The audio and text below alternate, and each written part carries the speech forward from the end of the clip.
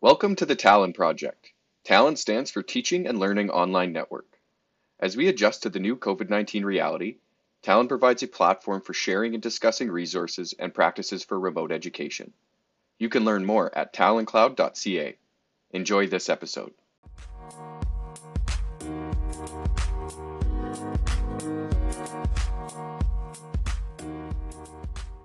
I have here with me today Dr. Ruth Healy, and I am just going to turn it over and let Ruth introduce herself. Maybe you can tell us a bit about your background, what you do, and some of your research.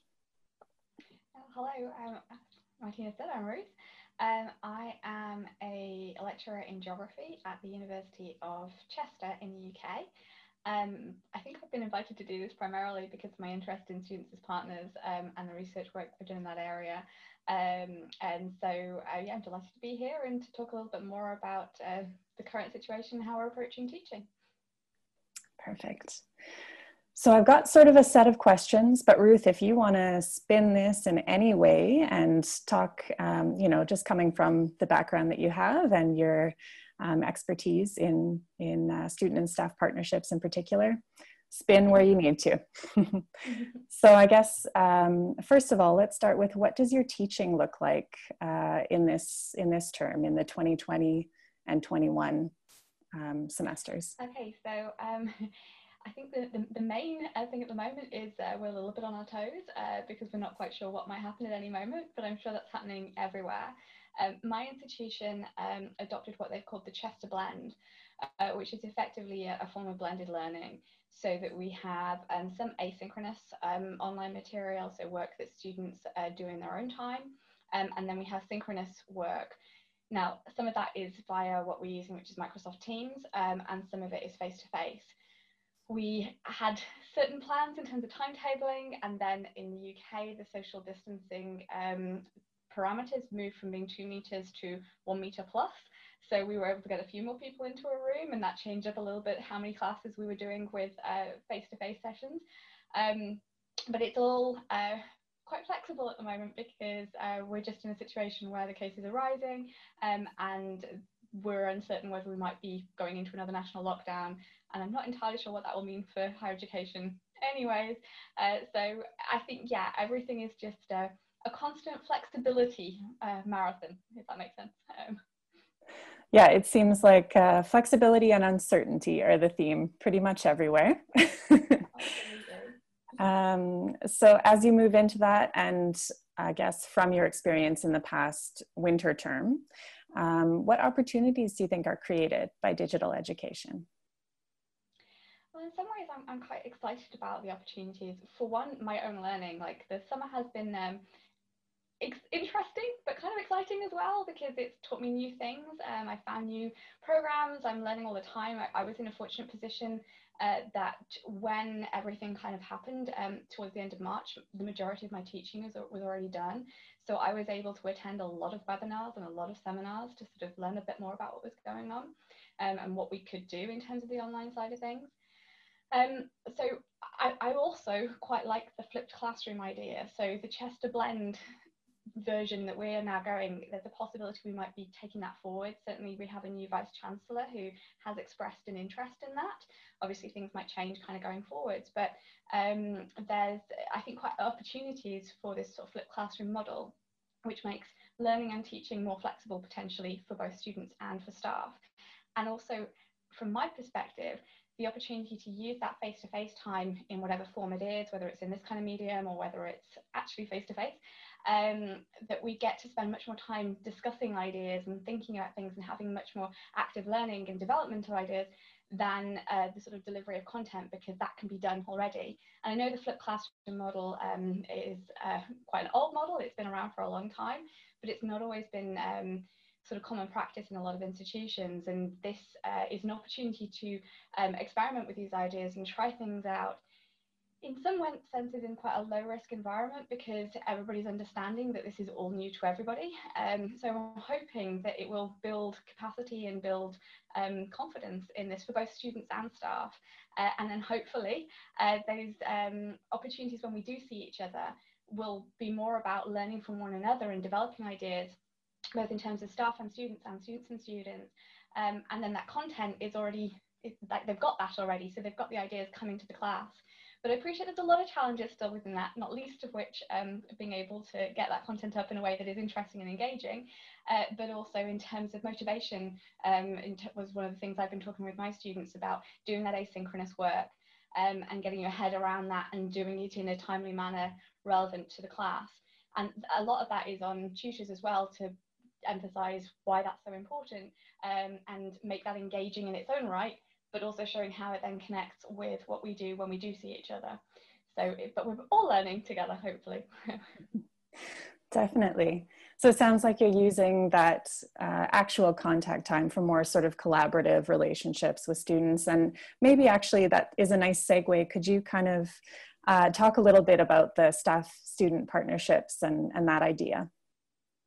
Sure. So, so in my mind, staff-student partnership is about working together, working collaboratively on what we do. And it's generally been my practice to work in terms of active learning, but sometimes, which I think is a form of staff-student partnership, but sometimes it's been more difficult within kind of constraints of and expectations of university structures. So we're quite fortunate at my institution that we don't have a sort of 50-minute lecture slot. We had 2-hour sessions already with our students, which enabled a lot more opportunity for those activities and interactions. But it still was, you know, every module had 2 hours of contact, and then you kind of figured out what you were doing within that. And I think that it doesn't always, well, it's not always taken on board in the same way by some colleagues. Some colleagues will just lecture for 2 hours. And I'm sure they have activities in there as well, but it's more content driven. Whereas I see that sort of face-to-face opportunities as ways of learning what students already know and making it more research-based, enabling students to identify and develop skills that are then things they can take forward. And it's not about just knowing stuff, which if you have a memory like me will go out of your head very quickly. It's about developing the skills to be able to actually research things and understand issues that you can then go on and use in a future employability context. Mm-hmm. Wonderful. So you did touch a little bit about some challenges, motivation being one of them especially. Are there other challenges that you've experienced moving to teaching online? Well, it's only my first week of teaching online. Fair enough. Actually. so far. It's not been too bad, actually. There's technological challenges. The things that I think we are missing a little bit in terms of the discussions around let's just do it all online if it's a problem, is that obviously not all people have the devices or the internet connections to be able to use these kind of mediums and interact with it. There's also the issues of, I think it's great to have people with their videos on, but some people are in different environments where they don't want to show where they are. They're working in their own bedrooms, they're working in spare bedrooms, they've got family situations and so on. And that means that there are certain people, because of their circumstances, who may not want to verbally contribute to discussions in this kind of medium, or they don't want their videos on, which immediately potentially has the chance to disenfranchise them slightly. And I think there are other ways in which you can engage people in these mediums, for example, through the chat function and so on, which in some ways is more interactive than some of the kind of lectures I've been to when people don't want to put their hands up, but they're a bit more comfortable texting effectively. So there's some of those sorts of challenges. Technologically, this happens every first day of term anyway. Our kind of main interface, we use our intranet program is called Moodle. I'm not sure if that's something you guys can. I have used that before. But that is always a little bit slow in the first week of term and requires a fair bit of refreshing. But actually it's been a case since Tuesday, so it was only the first Mondays when people were a bit excited, I think, to have a look at it. And of course everything's on there now, so I was a bit concerned on Monday, but it seems to be working a bit better now. And then there's Teams in terms of that seems to be working okay, but then it had the hitch on Monday that I couldn't upload a PowerPoint and things like this. So it's the little technical things which, if you're comfortable with things and have had a chance to play with stuff, ways around it and you can figure out alternatives. But it knocks people's confidence if they can't figure it out. And if you're a student, particularly new to university, you're not having the chance to necessarily ask other people because you don't necessarily know them yet. I think that's really hard. And if you're a bit more established, I think sometimes people are forgetting that you've never used these interfaces before, just because a lot of our students are supposedly digital natives, then they don't necessarily use these kinds of technologies, and some of those are all challenges, but I think they're different challenges for different people depending on their particular remit of experiences beforehand. And so we're always trying to kind of cater for almost, I suppose, the common situations, not necessarily the extremes of this, because we can't necessarily cover everything in one go. And I suppose that's exactly the same in face-to-face teaching. It's going to work for some and it's not for others. So it's just different learning challenges. But also, as I say, I think there's some interesting opportunities here. I'm trying to be positive today. I suppose it's also challenging, especially for someone who's not comfortable with the technology, when, you know, in order to get help with that, you're generally navigating to help through the technology. So that's maybe another layer of challenge there. Absolutely, and particularly at the moment. So I do some assessments which are digital assessments, things like production of visual podcasts, audio-visual podcasts. And it worked okay at the end of last year with my final year students. They'd done podcasts before, they were working in a group. They did a great job of kind of getting all this stuff done. We're now going to have first years doing this for the first time. And ideally, in the plan, we'll be face-to-face with them to help them with that. But of course, that might change. And so those kinds of, yeah, as you say, like trying to connect with and ask people questions, I think it can be more intimidating. It's like my students will more likely, I think, come and knock on my door to come and see me than they would call me. Like, I don't think I've ever had, maybe no, but like once I think I've had a student phone me on my office phone. Instead, they'd rather sort of see me at the end of a class, or they would want to kind of come and knock on my door. And of course, I'm not in my office now, or we're being asked to work from home as much as possible. So it's a different form of interaction and a different level of confidence. And to some extent, these are skills that you're going to need in the workplace. So it's opportunities to build those and develop those. But at the same time, if you're already nervous, you know, you're new at university, or you don't have so much confidence in coming and talking to tutors if you don't perhaps know them that well, all of this, as you say, it makes it that bit more challenging, a bit more complex. Mm-hmm. So as you move forward and try and deal with some of those issues, what is your most used software or tool? Well, the most used, I think, is Microsoft Teams. That's like, I've not used this before March. It's now what I use all the time. It's a really quite useful software. I quite like it. And what's nice actually is that I've started sort of messaging my students on it. And I think it's nice because it's more informal than email. And I think that because it pings up on their phone, perhaps in a different way, maybe than email as well. My sense is that there might be greater comfort with that. Obviously, it'll depend on the individual, but that's kind of nice. I like that. And then, yeah, that's the number one connecting thing with students, other than, you know, just normal emails and things. But I say, I'm not sure that they really are unique in any way in terms of the relevant situation right now. Fair enough, yeah. And is Microsoft Teams, is that sort of, you said Moodle and then Microsoft Teams, are they basically sort of the core approved softwares for your university that you're on? Yeah, so our institution sort of went down the Microsoft route rather than Teams or Blackboard and things. I think those people who had Blackboard as their kind of intranet might have gone for Blackboard or Collaborate in terms of their interfaces. Chester, because it had Moodle, I don't believe it had a corresponding video package. Okay. So that's, I think, why we went Microsoft Teams. I'm not quite sure of the decision-making process here, but we already had it anyway.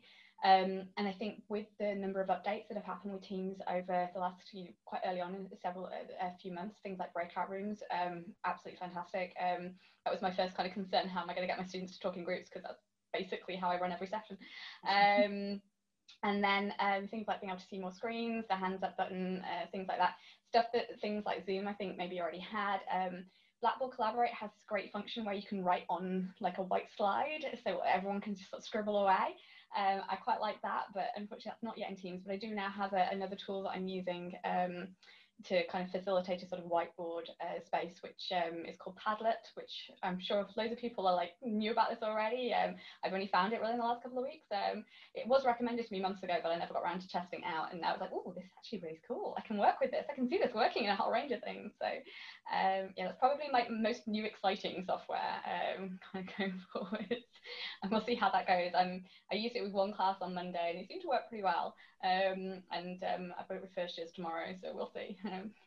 Perfect. Yeah, there's always a bit of a learning curve for everyone involved, I guess. But some of those whiteboards, I haven't used Padlet myself, but those whiteboard tools are really, really interesting and promising, I guess, for online collaboration for sure.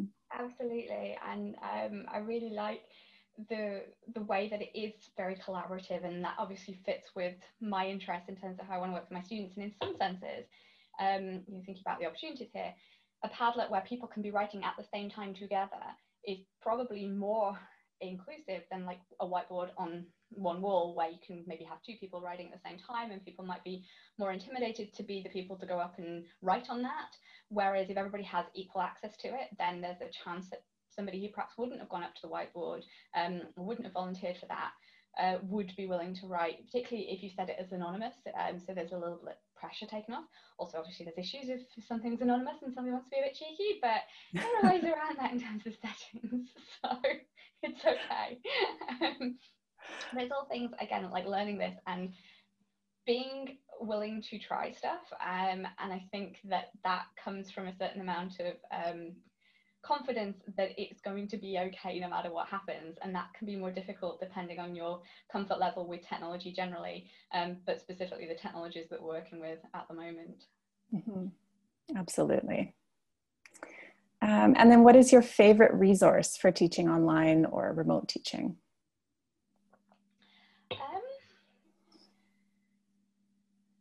In terms of resource, sort of like how like package and what I'm using, or? I mean, this could be a place that you're looking to for inspiration, could be, you know, a resource that you go to for guidance, or it could be a tool, but you've already kind of touched on those. So however you want to take that. Okay, I have to think. I mean, I went to so many webinars, including I can't remember necessarily who said what. It was sort of like ideas.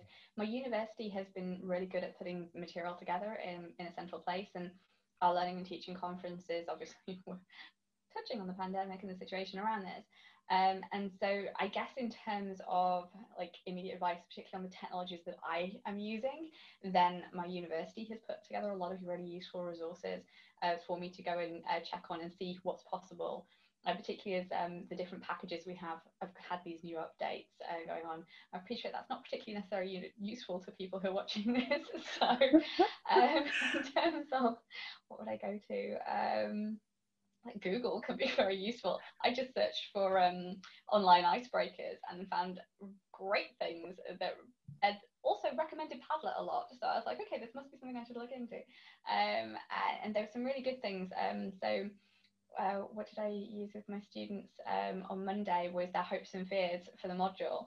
And I know I've seen some people on Twitter talking about like the fears, I think, of their students, to try and sort of get that sense over of like how much people are dealing with, that, you know, we're so focused on, you've got to get this teaching bit done, forgetting all of the other stuff that people are having to deal with in life generally, but also in the context of a global pandemic. And so like the online icebreakers and things was great, just doing a quick Google, and it was really useful to get a sense for my students. And that's where this sort of concern around motivation for the asynchronous learning came out, which should have been obvious to me, I think, beforehand. But again, I was so busy making the asynchronous materials, I forgot that people might actually not thoroughly enjoy just sitting down and getting on with work. Whereas if they're like, I have a timetable slot and I'm going to this timetable slot, it's kind of part of their timetable, part of their structure. And so it was just sort of talking through the students' possible ways in which they might deal with that. And then I think, as I sort of said it there, Twitter can be actually really useful. It can also be, you know, a quite a hellish space, but it can also give you some really useful ideas and tips and tricks for doing things. It's like you just have to filter out the less happy areas around it.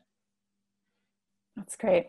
I think the icebreaker idea is, even just Googling that is wonderful, because, you know, a lot of the challenge around it is just, how do we navigate this new culture, right? How do we understand how to interact with each other? And like you say, a lot of people are busy stressing about the nitty gritty of it, and not thinking about how it's actually going to function, right? So I think that's wonderful. One of the examples that I used with what we call personal academic tutees, which are sort of like our students who were kind of responsible for academic welfare. When I met those last week, it was one of these ideas from this online example. It was basically post 3 links to things that you related to your hobbies, and then everyone else had to guess what your hobbies were. It was great, not only because it was, you know, getting people to think about other things than just the academic side of it, but it introduced them to the functions of the platform we were using. So they had to find the chat bar, and they had to be able to sort of like read it, comment on it, work on opening up their microphone so they could say something, put a video on and things. So it was introducing them to the medium that we're going to be using, at the same time as doing something which was a bit of an icebreaker. So it worked really well, and that was thanks to Google and online finding a decent article. Yeah, wonderful. So given all these challenges and opportunities and things, and then considering, obviously, we don't even know what it's going to look like in the next month. Or weeks sometimes. Or weeks, yeah, absolutely. But in the broader picture, what do you expect higher education might look like in 10 years? Such a big question. It is. I think, what do I expect, or what do I hope? That might be a slightly different thing. I think that there is really great potential for partnership working on the back of this. One of the things that I noticed very early on in the pandemic was how much my students were caring about my welfare in terms of the context of things. So I was having much longer meetings with them. They were being kind of literally brought into my home at the same time as I was being brought into theirs. And it has that opportunity to recognize that, you know, the power relations that are inherent in a lot of higher education structures, when it comes to the really important stuff, we're all, without sounding like the government, in it together. We are very much connected, and we were all experiencing this at the same time. And I think it had a very much a leveling experience. I don't know if that's possible to kind of continue, because those inherent structures kind of keep coming back and keep sort of being developed in different ways, particularly as inevitably the academic experience and knowledge and understanding of these platforms becomes more so we're more confident with it than sort of incoming students. But I would hope that it has the opportunity to recognise and break down those barriers in order to enhance the ways in which we can work with students, and that students recognise their expertise in what we're doing. And then we might be able to sort of work on creating these more knowledge and learning-based communities by having opportunities to interact with each other in different ways that aren't necessarily so focused on the kind of stage on stage model that is so predominant in just the word lecture. And if this flipped classroom idea in some format, maybe not in its entirety for everybody, because I again appreciate different tutors, different students are going to enjoy learning in different ways.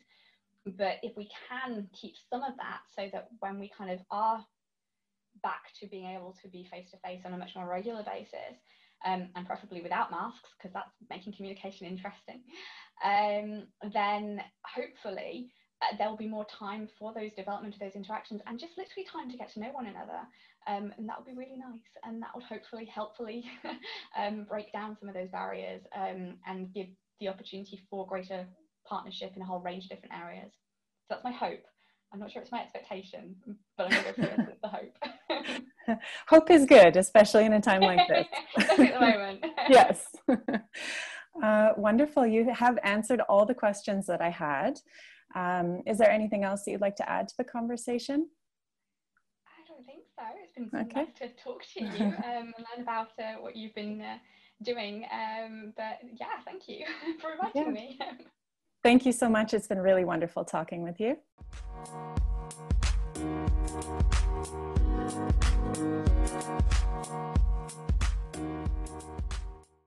This episode was produced by Talon. You can find the video of the interview and more at taloncloud.ca. The Talon project is funded by the Richard Parker Initiative. It is hosted at the School of Architecture, Planning and Landscape at the University of Calgary. Thank you for listening.